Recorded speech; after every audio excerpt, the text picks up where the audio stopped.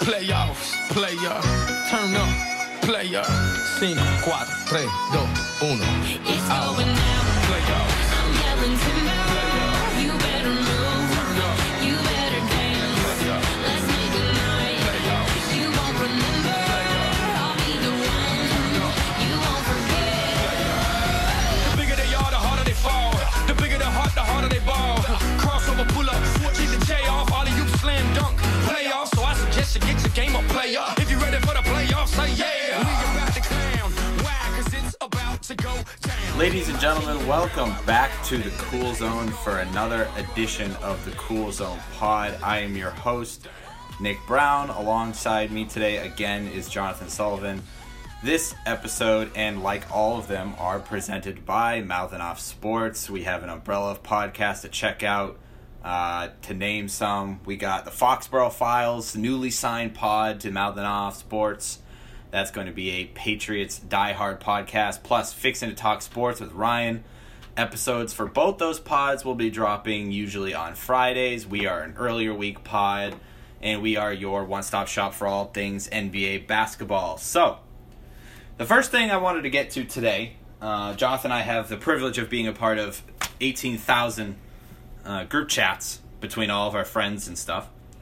And somebody who I wouldn't consider a very humongous basketball fan by the name of Paul Bolduc, who we might actually reach out to get on this pod at some point, just to kind of get somebody who's not too into the league and too into basketball, get some of their thoughts on it. But he sent a very long message, comparatively, on his thoughts about the NBA and basketball as a whole. So I kind of wanted to go over them, let you guys in on what he said if you are listening and obviously weren't a part of this. So one of the first things he talks about is, he just makes a statement saying that the NBA is trash, and obviously that's just an opinion. But I think over the course of the past few years, namely regarding the NBA Finals, I think there has been a lot of animosity towards parity in the league.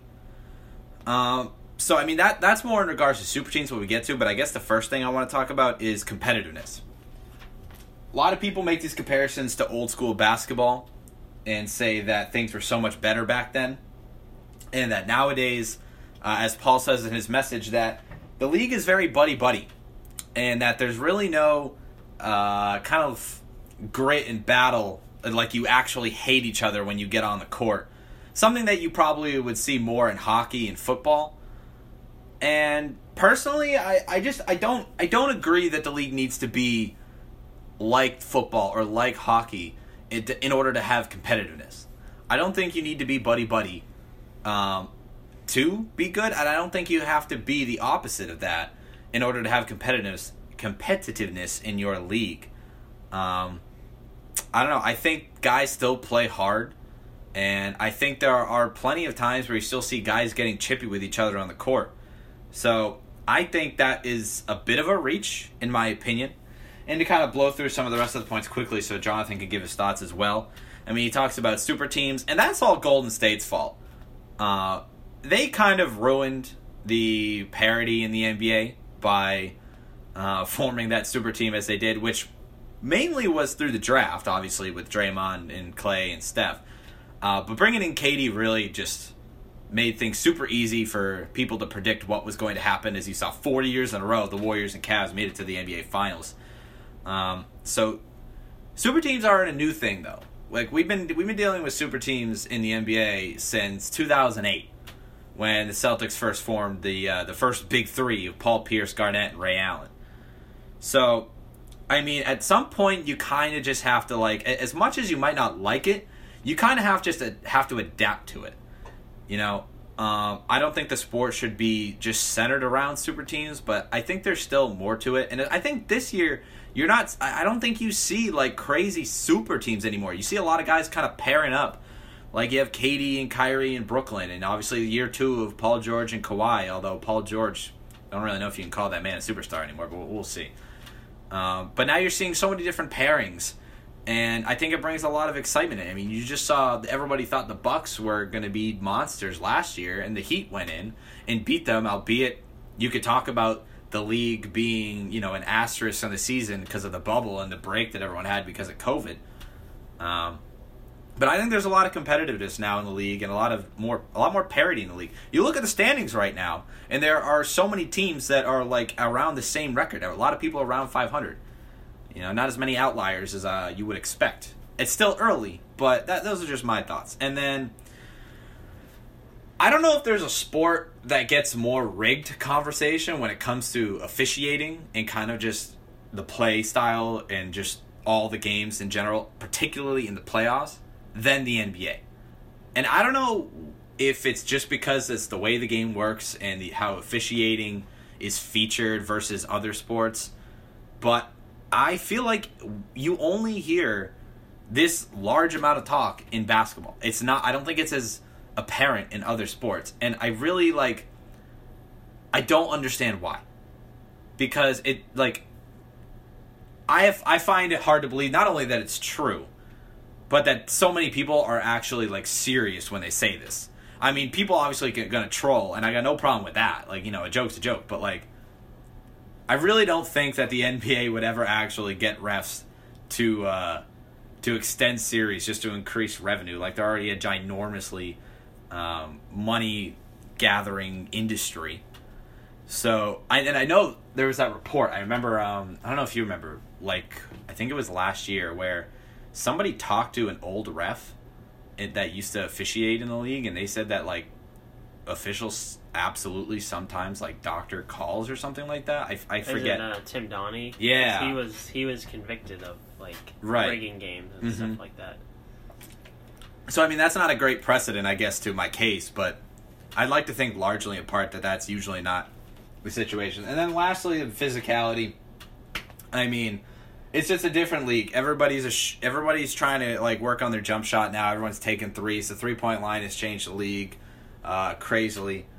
I mean, I think it simply just comes down to if you can get good at scoring the ball without having to, get hit as you're going to the rim and score more points for your team, why would you even bother? Why would you do anything else? And that's not to say that, teams don't need to play inside as much as they do outside, but I think it's just the way that the league has come down to it, and I don't think it really hurts the league in any way. Basketball is basketball. You see it in every type of sport. The NFL used to be primarily running, and now it's an offense-heavy throwing league. You know what I mean? So, obviously, it's all up to opinion, but I figured I'd just offer my 2 cents, a little way to jumpstart the pod. I don't know if you have any glaring thoughts. What did you think about all the talking points on this message that we got? I just think it's a classic case of someone that just doesn't really like basketball, and then they just dress it up as reasons why they don't like basketball. I mean, you have the same thing for baseball. People say they don't like baseball because it's too boring. You have the same thing for football. People say they don't like football because it's too violent. This is just reasons why people don't like basketball. The super team thing, I agree with you more that there's more parity now. What the Warriors did was unique because they were guaranteed to win the championship every single year when they were healthy. The thing is about the Heat and even the Celtics is that, the Celtics, they didn't win the championship every year. The Heat didn't win the championship every year. I mean, these teams actually at least, they did win championships, but they didn't, coast. The Warriors went 16-1 the first year with KD in the playoffs. That had never happened before. LeBron every year except for last year, which was in the bubble, which I don't even think should really factor into this discussion. Any team he was ever on to win a championship, they had to go 7 games in at least one series. The Warriors, that was thrown out the door because they were just that much better than the competition. So the super team thing, I disagree with. I understand that there's been super teams. There's certain teams that are going to make the finals, but the idea that there's one team that is so much better that you don't even have to blank about winning the championship, those days are only happened for the Warriors, and they didn't happen before, and I hope that they don't happen after. I don't think they exist now. I mean, the Lakers are probably favorites to win it again, but I don't think anyone would really be surprised if the Lakers lost, in the Western Conference Finals to the Clippers, or in the finals to the Nets or the Bucks or something like that. And yeah, I mean, I don't. It's just a classic someone that just doesn't like the NBA, and then they just dress it up. I don't know what it is about basketball, but I feel like when you look at all the 4 major sports, the people that hate basketball, like, hate it so much, and they talk about how much they hate it so much more than a lot of other sports. I think it's because it's so much like in like the mainstream. Like Yeah. it's definitely like in. It doesn't get there in ratings. Actually, baseball beats it in like the highest marks, but in terms of like mainstream like knowledge and stuff like that, especially amongst young people, it is clearly the number 2 to football. And for some like young people, I would argue that it's even better. I would say of all the 4 major sports in the United States, when it comes to having a breadth of the youth and who has the most like what sport do young people like gravitate towards most? I would say basketball might have up football in that retrospect. I would agree on that. Like I would say you can find more young people that can name like a bunch of basketball players than a bunch of football players.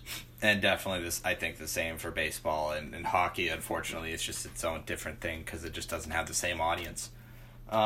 But yeah, I mean, I thought that was just a good way to kick off the pod. And now we really got to get into some interesting stuff because things are starting to get really tense in the NBA right now because of one thing that's haunted us for the past, what are we going on, almost 10 months now? Yeah, we're talking about COVID again. Hopefully not for too long.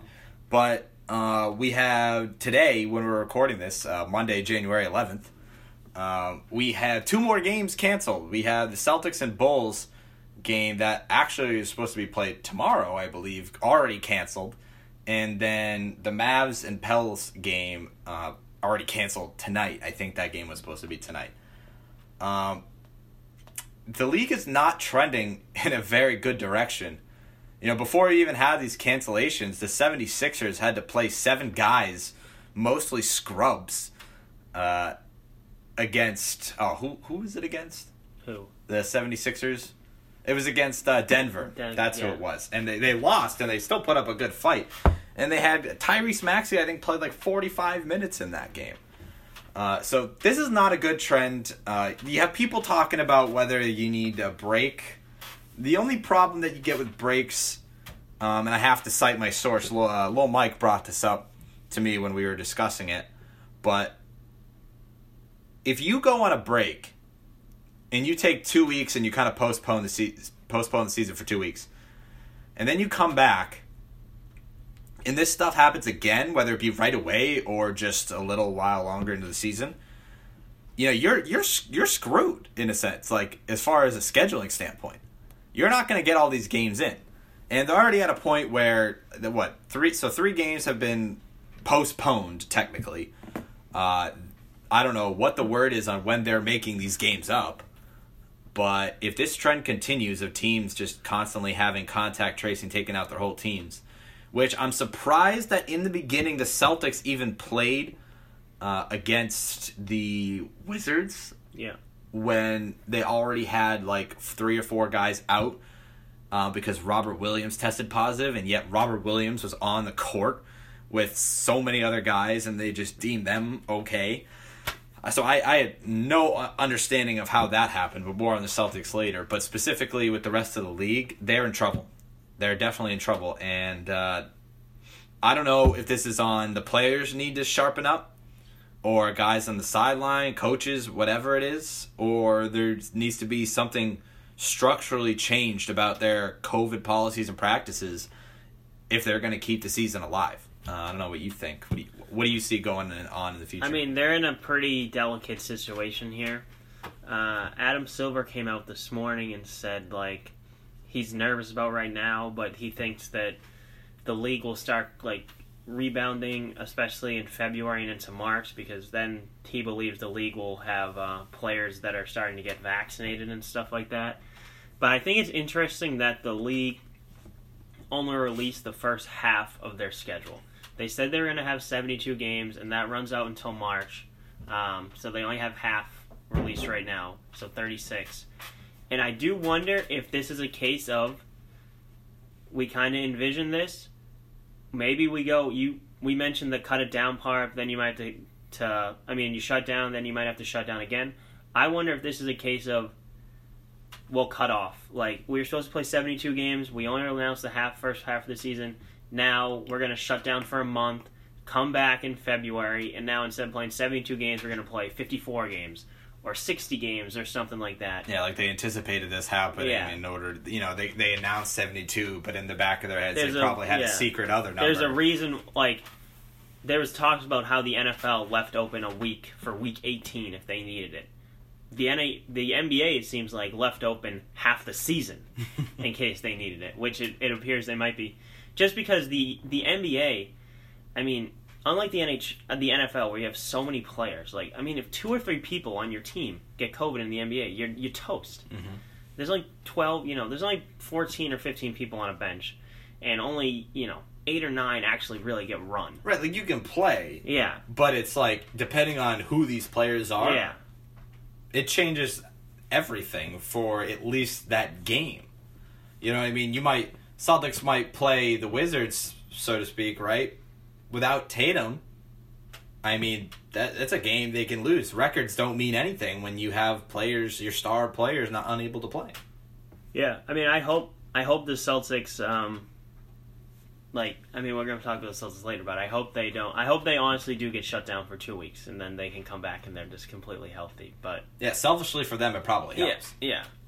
But yeah, so really, they're on thin ice right now, and at this point, I really don't know what they need to do to fix it. But they are having a meeting today. I think they might actually be in a meeting right now with Silver and all the governors of the teams. I saw that Woj or Shams tweeted that out today. They were having an emergency meeting. All right. Well, hopefully they figure something out to get the season back on track. I would like to think, obviously, that they're probably going to increase sentiment on masks on the sideline and kind of try and increase policy on guys going outside of the games, out and off the court stuff, trying to keep that to a minimum. But at the same time, when you embark on this journey, I mean, you can only do so much in trying to limit guys and their outside interactions. So, I mean, I can't say I'm too surprised with everything that's going on. But anyway, that's enough about the future of the league. Hopefully that goes well. We get back to just playing basketball.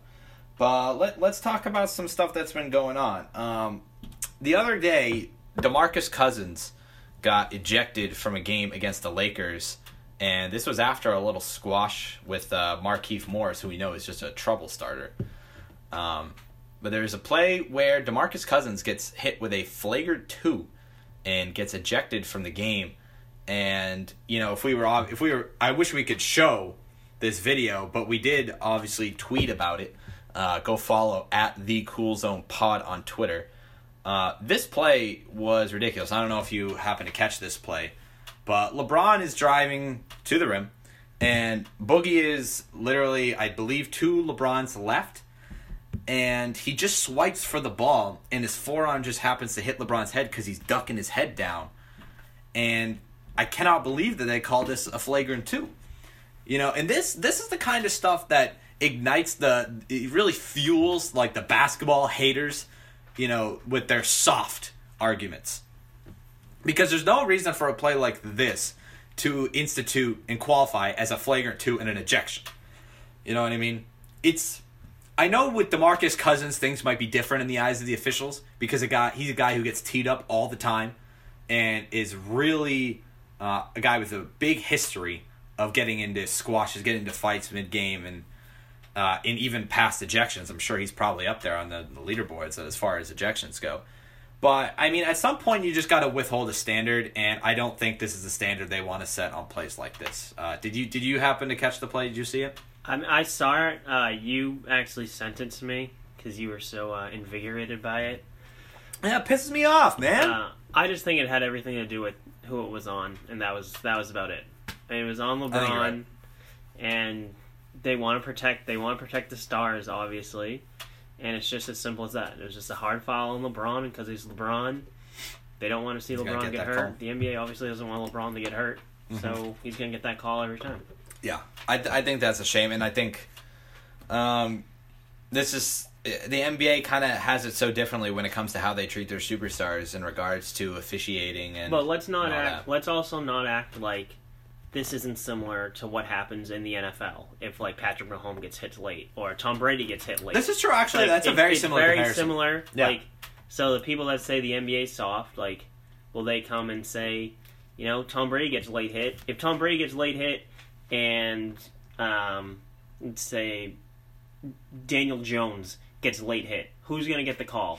9 out of 10 times Brady's gonna get the call. I don't know Oh, what yeah. percent of time Daniel Jones is gonna get the call, but like Patrick Mahomes versus Drew Lock, they both get hit in the same. They both get hit low.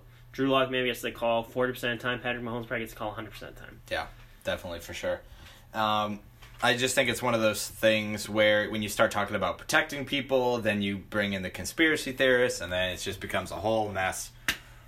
So, hopefully the refs sharpen up. I mean, I don't think it's been any different than any other year. The refs have been getting blasted since officiating ever became a thing, which has been forever. So I don't think hating on officials has ever been anything new ever since, the bad boy basketball era ended where you could punch guys in the face and get away with it. It's a totally different game in the way it's played now. In other news, so Kawhi Leonard recently scored his 10,000th career point, and all he had to say for it was that it was a stepping stone and that he doesn't really care. Am I surprised by that statement? Not at all. But I would like to think if I were him and I was in that moment, I would kind of bask in that glory because not everybody gets to score 10,000 points in the NBA. You talk about a guy like in football, I know we keep making comparisons to the NFL, but Aaron Rodgers threw for his 400th career passing touchdown, and he knows exactly who he's throwing his 100th touchdown to, 200, 300, and 400. And there was a little audio that the NFL's TikTok account put out of him and Devontae Adams talking about it, and I thought it was really cool. I don't think guys need to be like sticklers with their stats and stuff, but it is kind of a cool reminder of the accomplishment and the hard work that you put in. So Kawhi is just a weird dude. We've been known that, but I would have liked to see him take a little more enthusiasm into such a good accomplishment for a guy who has a bright career in the league too. Other news, we had a lot of big games in basketball. A lot of guys kind of coming up and playing out of nowhere. The bias is going to come out here. My OKC bias is going to come out here. But a player who probably a majority of basketball fans, I'd be surprised if they know. But the Queens native, Hamidou Diallo, the backup shooting guard, comes off the bench for the Oklahoma City Thunder. His last 2 games has been averaging about 24 points a game, and he sported a double-double in their win against the Knicks the other night. Him and Shai Gilgeous-Alexander, my GOAT, have been going off as of late, and now the Thunder sport a above 500 record. It's the worst tank ever, and I think if they continue this win streak a couple more games, I'm going to cancel the tank. But aside from that, they have a bright future. They talk about the 20 picks they have in the next 5 years.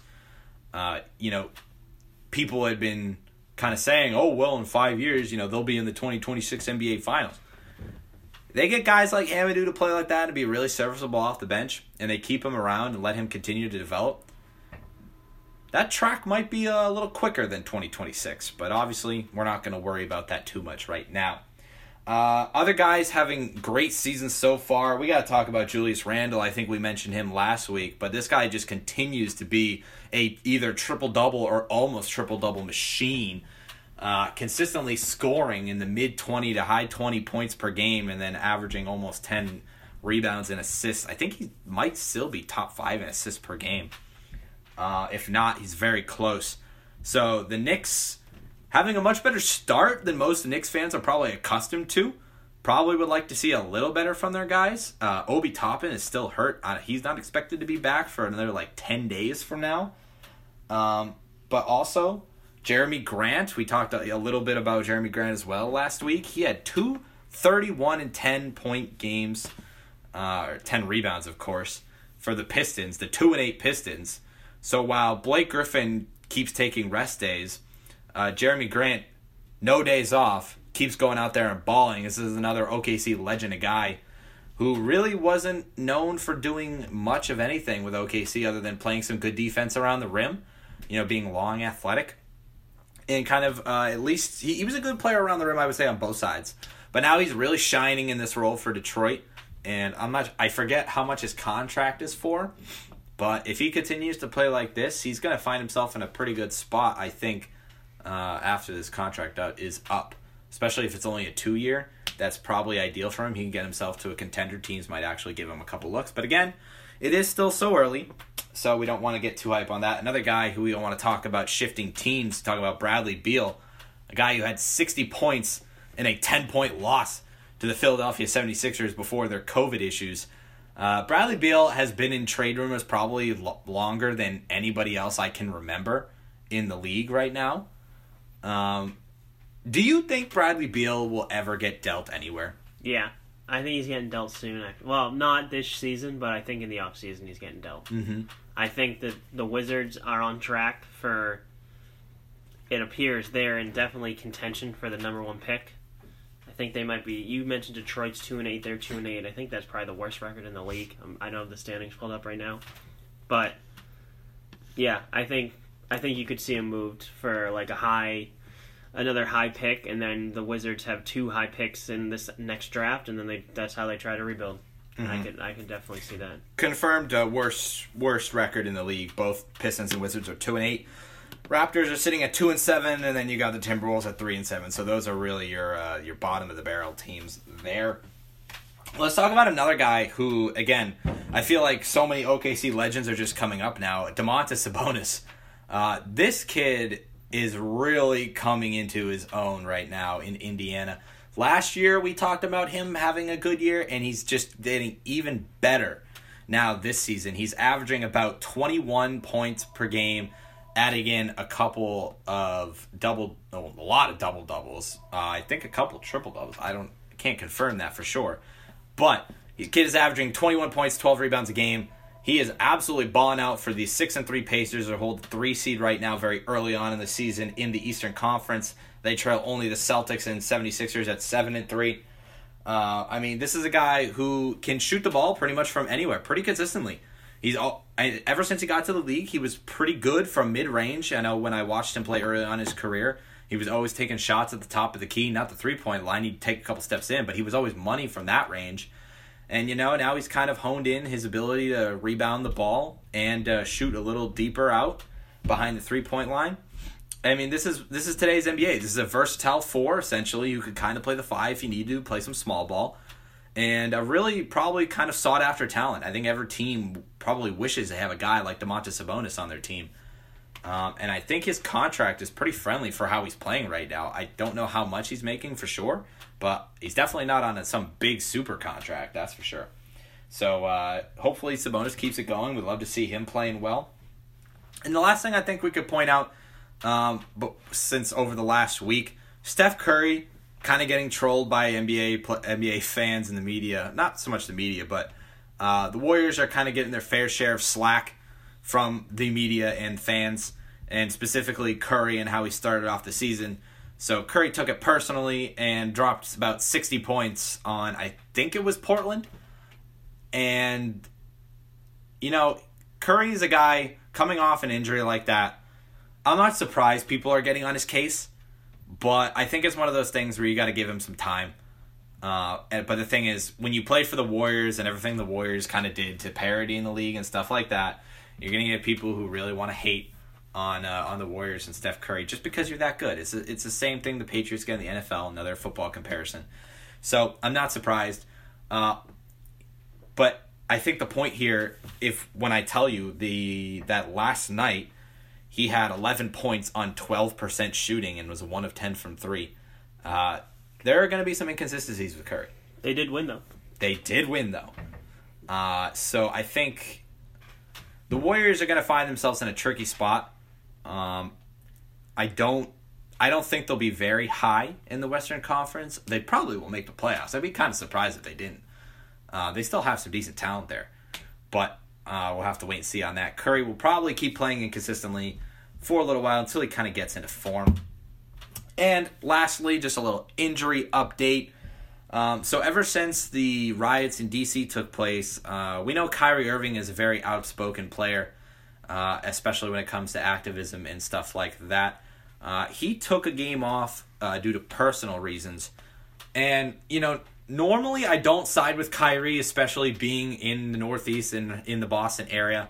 Well, a lot of people hate Kyrie Irving here for good reason. But I really felt like the media didn't portray it very well.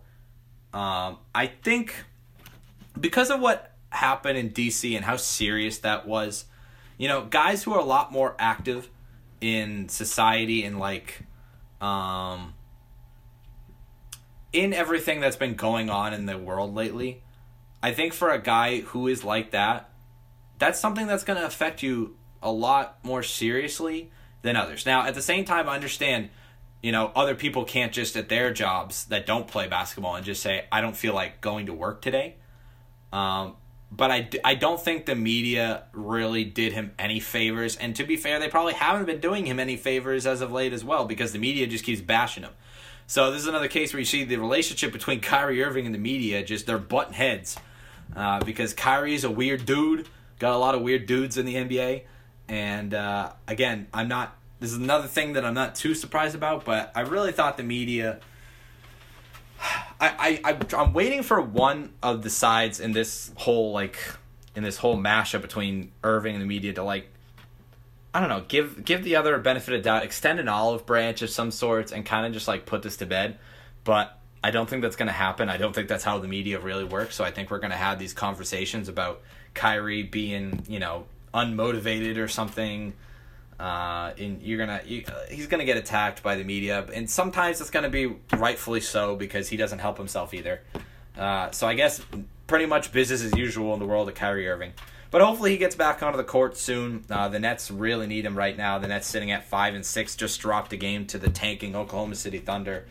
They definitely need to get back on track because, you know, we talked last week on the pod about the Nets being a possible NBA Finals contender. Kind of expected them to have some troubles. But Steve Nash said in his presser that he hated the motivation and they just didn't play with pride last night, and they really underestimated and overlooked that OKC team. And that's something they definitely need to learn from, and hopefully will use going forward to make sure that they don't overlook any of the other teams that they will face in the future of the season. And lastly, just a couple other injury updates. So we had a couple torn ACLs, and you really hate to see it, especially for Wizards center Thomas Bryant. This guy was having a breakout season. People, at least I was one of the people who expected him to have a really good year. You know, longtime Wizards center Marcin Gortat and other temporary centers in Washington that had played over the years were not going to be in his way. He was going to get his minutes. It seemed like he was truly developing as a player, and he was having a fantastic start to the season. So this ACL injury really hurts, not only for the Wizards, but just for his career track. Hopefully he heals quick, recovers speedily, and makes it back onto the court next season and balls out. And also Markelle Fultz, another guy who's been injury-ridden pretty much his whole entire career. That's a torn ACL for Markelle Fultz as well. Hopefully for a speedy recovery for him. I had Markelle Fultz in both my fantasy leagues, so that one stung a bit.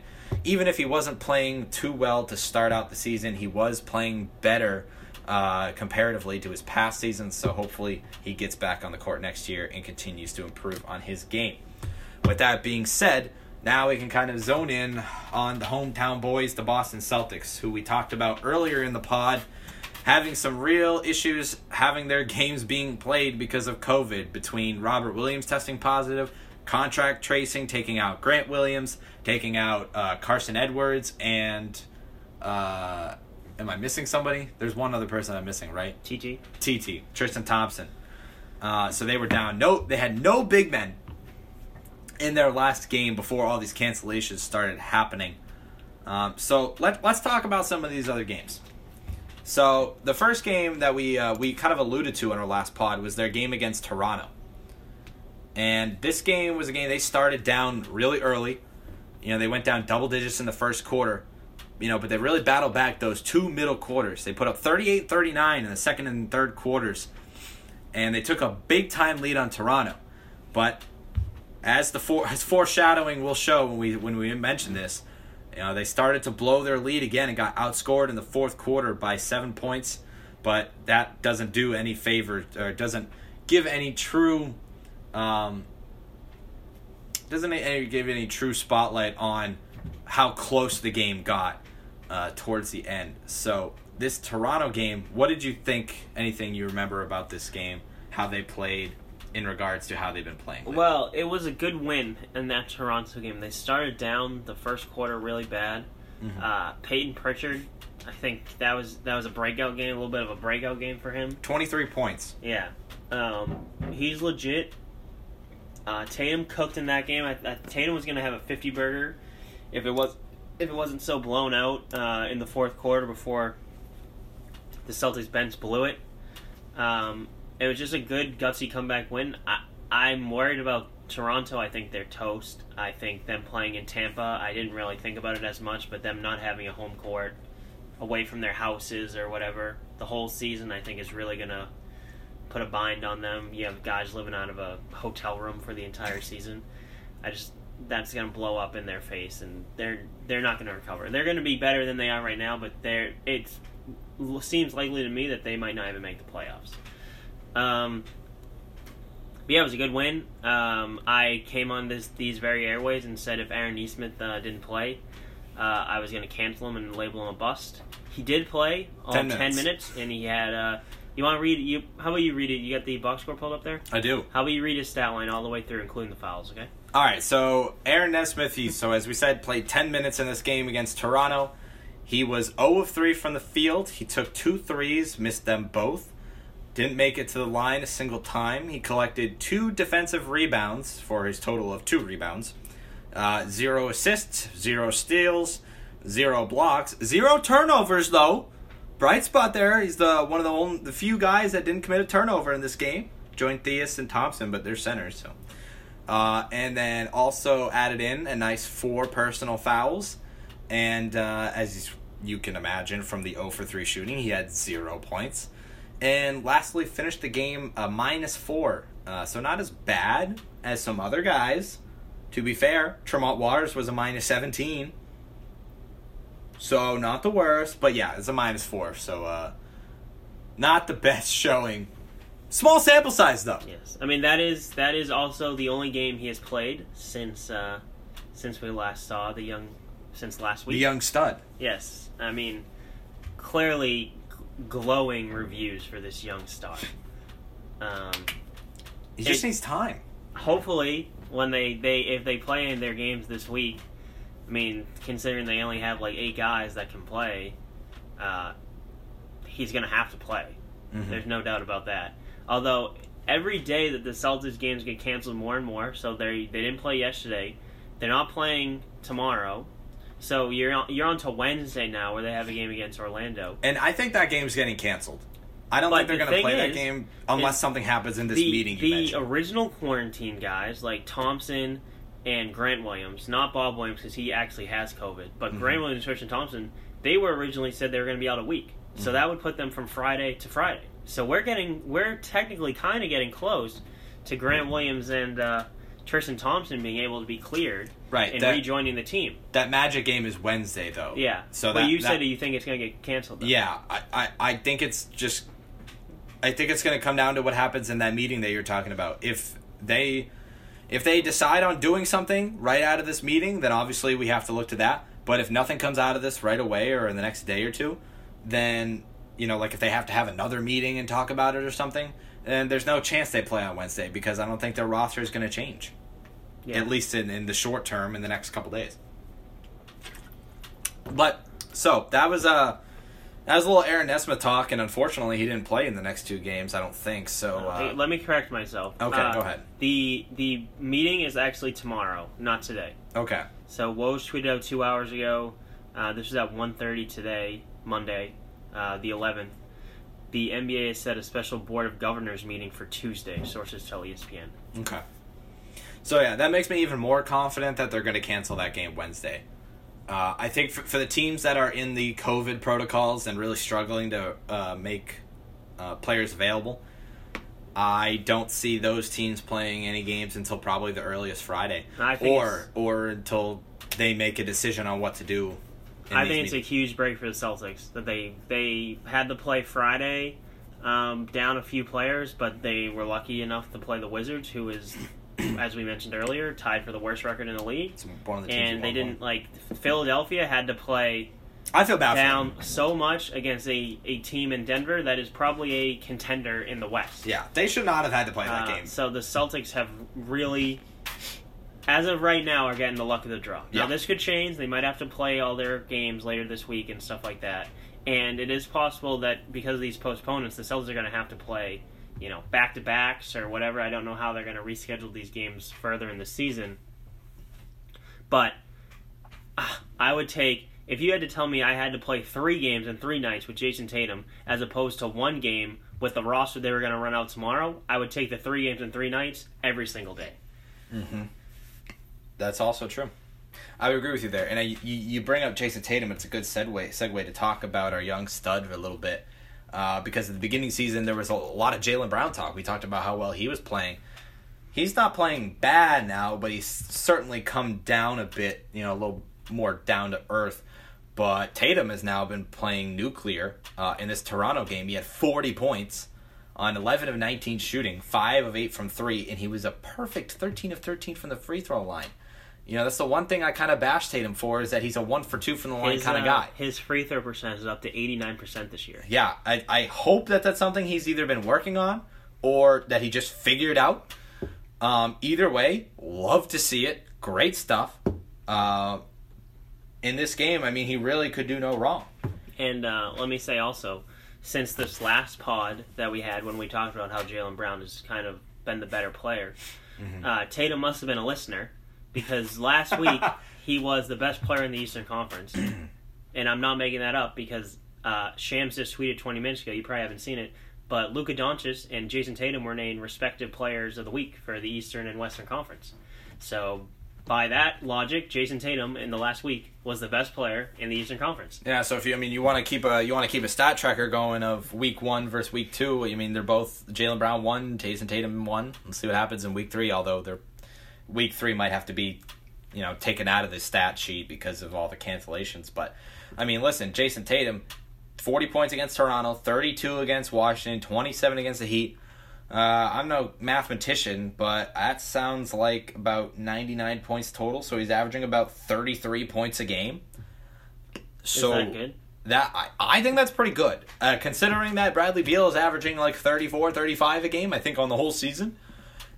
I think that's a good number. And don't forget that the team also went 3-0 during that week. 3-0. So, this brings us back to that conversation we had last week where I asked you, hey, is this team going to have more success if Tatum's being the top guy or Jaylen Brown's being the top guy? Technically 3-0, I don't remember how many games there were during that stretch and what the Celtics' exact record is, but clearly, the week prior, they were 4-1. So they're 7-1 in their last 8. That only loss coming to that disgusting game Pistons. that they blew in Detroit. Yeah, that was. We don't even need to talk about that. They have been playing very well since they got annihilated on Christmas and then went to Indiana and lost the first game there. So since their comeback at Indiana on the second time they play them, they are 7-1, which you can't complain about. Yeah, hopefully it was a little kick in the ass that they needed to start, playing a lot better and taking games more seriously and coming in with a better mindset and a better attitude. And so far it's shown. I would like them to hold on to these leads like we mentioned earlier. I'd like them to, I'm not saying they need to blow out teams by 40, but with Toronto, they battled back, caught themselves a nice big lead, ended up still winning by 12. That's a good win. But, you watch the game live and it's a little different than what the scores still show, even though they're still winning by close to double digits aside from that Miami game this week. But nonetheless, another thing I just want to mention on Tatum is the fact that he's shooting so well. He's 11 of 19 in the game against Toronto. That's over 50%. That's probably closer to 55, 60%. And then he's 14 of 27 in the game against Washington. Again, above 50%, probably low 50s. And then in the game against the Heat, he's 10 of 21. So just below 50%. So he's hovering around that 50% line. And that's exactly what you want to see. And his 3-point percentage has been great. 5 of 8 against the Heat, 5 of 8 against Toronto, and 3 of 9 against, the Washington Wizards. But listen, 3-point percentage is a little different. You're not expected. That the league average is probably around somewhere between, 33, 36%, I think, something like that. So, I'm certainly not going to complain about 2 above 50% days from the 3-point arc. because that's somewhere where he lives a lot. And not only his ability to hit for there, but his ability to create his own shot from behind 3-point line is something I really loved and really noticed these past 3 games. I do think he's better stepping to the left than he is the right. That's now his signature move. That's Yeah. his go-to. Yeah, I when he steps left, I almost consider it in. Especially if he's having like one of his games where he's in his bag, I just consider that shot in. The right's a little different, and honestly, anytime I'm playing basketball myself, I like shooting. I like stepping to the left versus stepping to the right. It's just every guy's different, but he is really coming into form right now, and we knew he could play like this, but it's really nice to see it happen after his small struggles to start the season in regards to shooting the ball. Just wanted to give Peyton Pritchard a little love because I know we talked about him having his 23 points. He also dished in 8 assists in that game against Toronto. Definitely, if Peyton Pritchard can shoot 8 from 13 from the field, he added in 5 free throws, was about 50% from the 3-point line in that game, a plus 18 overall. That is a guy that you really need coming off that bench because we talked about it from the beginning. This is a team that has a lot of depth issues. And, when you have your first overall draft pick in Aaron Nesmith not playing, and when he plays not playing well, you need other guys to step up. And we've seen also Marcus Smart really struggling as of late with his shot. He didn't play in the Toronto game, but against the Heat, he was 3 of 10 from the field. He was a -6 overall. Finished with 9 points, 5 fouls, 4 boards, 6 assists. This is not a guy that needs to pad his stats and be scoring dozens of points and doing all these crazy things. His MO has always been his defense and his ability to hit shots when they're open, and sometimes he's been forcing it as of late. And then against the Wizards, he's 2 of 10. So 20% and 30% from the field. Got himself to the free throw line a lot. That's why his stats were a little better against the Wizards. He put in 13 points, 9 of them were at the line, and he finished a +4. You're gonna get a handful of rebounds and assists with Smart, but that defense is really where you need him to shine and taking smart shots. It's kind of ironic that we say he needs to take smart shots, but this is a guy who we've talked about struggling over the beginning of the year, and this is another guy they need who is going to be like a fringe starter, who's going to start some games, come off the bench some other games. And he's shown he's able to fill both those roles very well before. I think it's just one thing where maybe, hopefully, when health returns to normal and the team gets 100%, that he could kind of solidify where he is. Because as we know with professional athletes and anybody playing these kind of sports, having a solidified role makes guys feel a lot more comfortable. They know what to do. They know what's expected of them. Versus being a guy who hops around. I mean, that's why when you talk like in baseball, the utility guys who hop around in the field, they're not usually as largely talented. You don't have utility superstars. That's not the only reason why they're not good, but I think it's worth mentioning. So hopefully Smart picks it up going forward. The other thing we wanted to mention before we dive deeper into these games is Kemba Walker.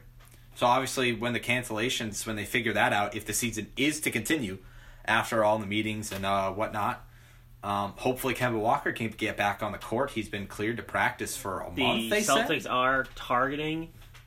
originally, this report came out yesterday before the Celtics game was even canceled against the Heat, but they're targeting this Friday's game against the Magic for his return to action. Okay. Which, if the Celtics are going to have to play some games down a few guys, this would be a big help. That's for sure. My only worry in that is... do you know if they're able to practice right now? Because I don't know. I believe their facility's shut down. Yeah, if they're not able to practice, they might not feel as confident throwing Kemba out there yet, so that start might get delayed a little longer. It is possible. Yeah, but nonetheless, the fact that he was supposed to be getting back onto the court Friday is a fantastic sign for Kemba. I assume he'll probably be on a slight minutes restriction. I don't know for sure if they said anything about it, but I would probably honestly hope. I mean, they're playing so well right now. I would rather him kind of get gradually increase his minutes a little slowly so that he's able to play and doesn't, hurt himself again because, this is a guy who's been struggling with the injuries, especially with the knee. And not only has he been struggling with injuries, he's been struggling with his performance on the court. The bubble was not a good look for Kemba. And, it's a guy that they really need to step on in a leadership role, too, and get these guys playing well and continue to get these guys to play well. Was there anything else that you noticed in these games over the past 3 games in the week that you think is worth mentioning? The only thing I want to say is just increasing my hatred of Carson Edwards. I sat here and watched that game against the Heat. He played 10 minutes in this game, and every shot I knew wasn't going to go in. He had those 2 layups in transition. But other than that, the other 2 shots he got were absolute bricks. I hate this guy. You said he's not an NBA player. I just don't get why he's here. I feel like you could go to the G League and get a guy who could just strictly shoot from 3, who's taller, better frame, and probably have more success than you are getting with Carson Edwards. Like, Aaron Nesmith to you is starting to be what Carson Edwards is to me. Well, It's a little different because I know you also aren't very high on Edwards and you think the similar things. But I guess it just bothers me more than Nesmith because Edwards has been around longer now. And Nesmith just needs some time, bro. Just needs some time. But anyway, so back to my original question. Is there anything else you wanted to bring up about the past few games for the Celtics? They've looked good. I said last time on the pod they were a 3 to 5 seed. I think I'll move that up to they're a 2 to 4 seed now. So I'll go up 1 spot in each direction, which is impressive to me. Tatum looks like he's knocking on the door of like borderline MVP conversation. Jaylen Brown looks like he's still playing at an All-Star level. I think he might have came down from that All-NBA level, but he's playing like a guy that's going to make an All-Star team this year. And that's just great that they're both still taking steps. They're both still getting better, and they're still both under 25. Jaylen Brown turns 25 in October. Tatum turns 23 in March. Mm-hmm. So, and they're signed up for the long term, and it's they're going places. I would like to think a lot of people had them as like a 2nd round team this year. The way they're playing right now makes me think that they might be they could be a conference finals contender, or maybe even a dark horse. You probably need a few injuries with Milwaukee or Brooklyn to implode, but you saw that last year. So there's no reason again why the Celtics can't be a dark horse finals team the way they're playing right now. And again, I think it's one of those things where their success and their making a long playoff run is going to be predicated on whether they can get some help from their bench. And a guy who I actually really thought did well with the minutes that he was given was Semi Ojeleye. I think he's been not a extraordinarily different player, but I think he's improving. His shot looks better from my eye test at least. So that's a guy that I hope continues to improve. I know Grant Williams he's still a little I don't know what other word to use other than raw. He just looks a little, I don't want to say lost on the court, but it sometimes I'm not sure of what I think at least about how he's playing. Because he's in the bubble. He was good. Like he proved he was able to hit some big shots for them. And I think he's another guy that you can use as a prime time defender. And, Ojeleye being the Giannis stopper. You got some good defenders off the bench. Robert Williams, I'd like him to get more run. At least. I'm not the biggest fan of him. Time Lord, actually. You are never going to get me to call him that. All right. Well, ever. You're the only one. Because it's a stupid nickname. And the kid misses 1 meeting. Oh, it's a Time Lord. It's funny because he's the Lord of Time. Like, shut up. Stupid name. But anyway, we got to talk about Taco Fall. I don't know if you enjoyed Taco playing as much as I did against Washington. Obviously, his stat line was crazy. He played about 19 minutes. And I was really excited for him to get some more run with these games coming up that it got canceled.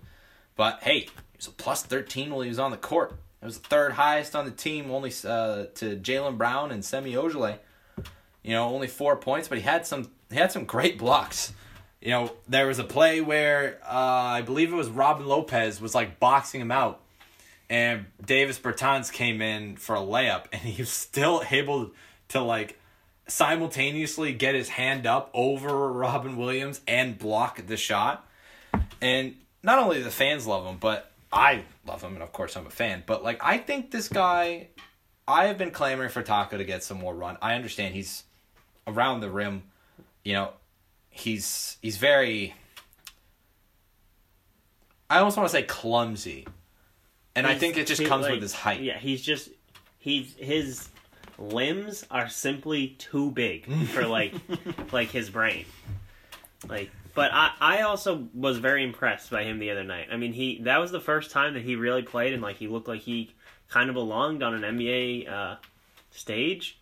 It'll be interesting to see, like, you know, was that just a one-game fluke against the worst team in the league, or can this guy actually play?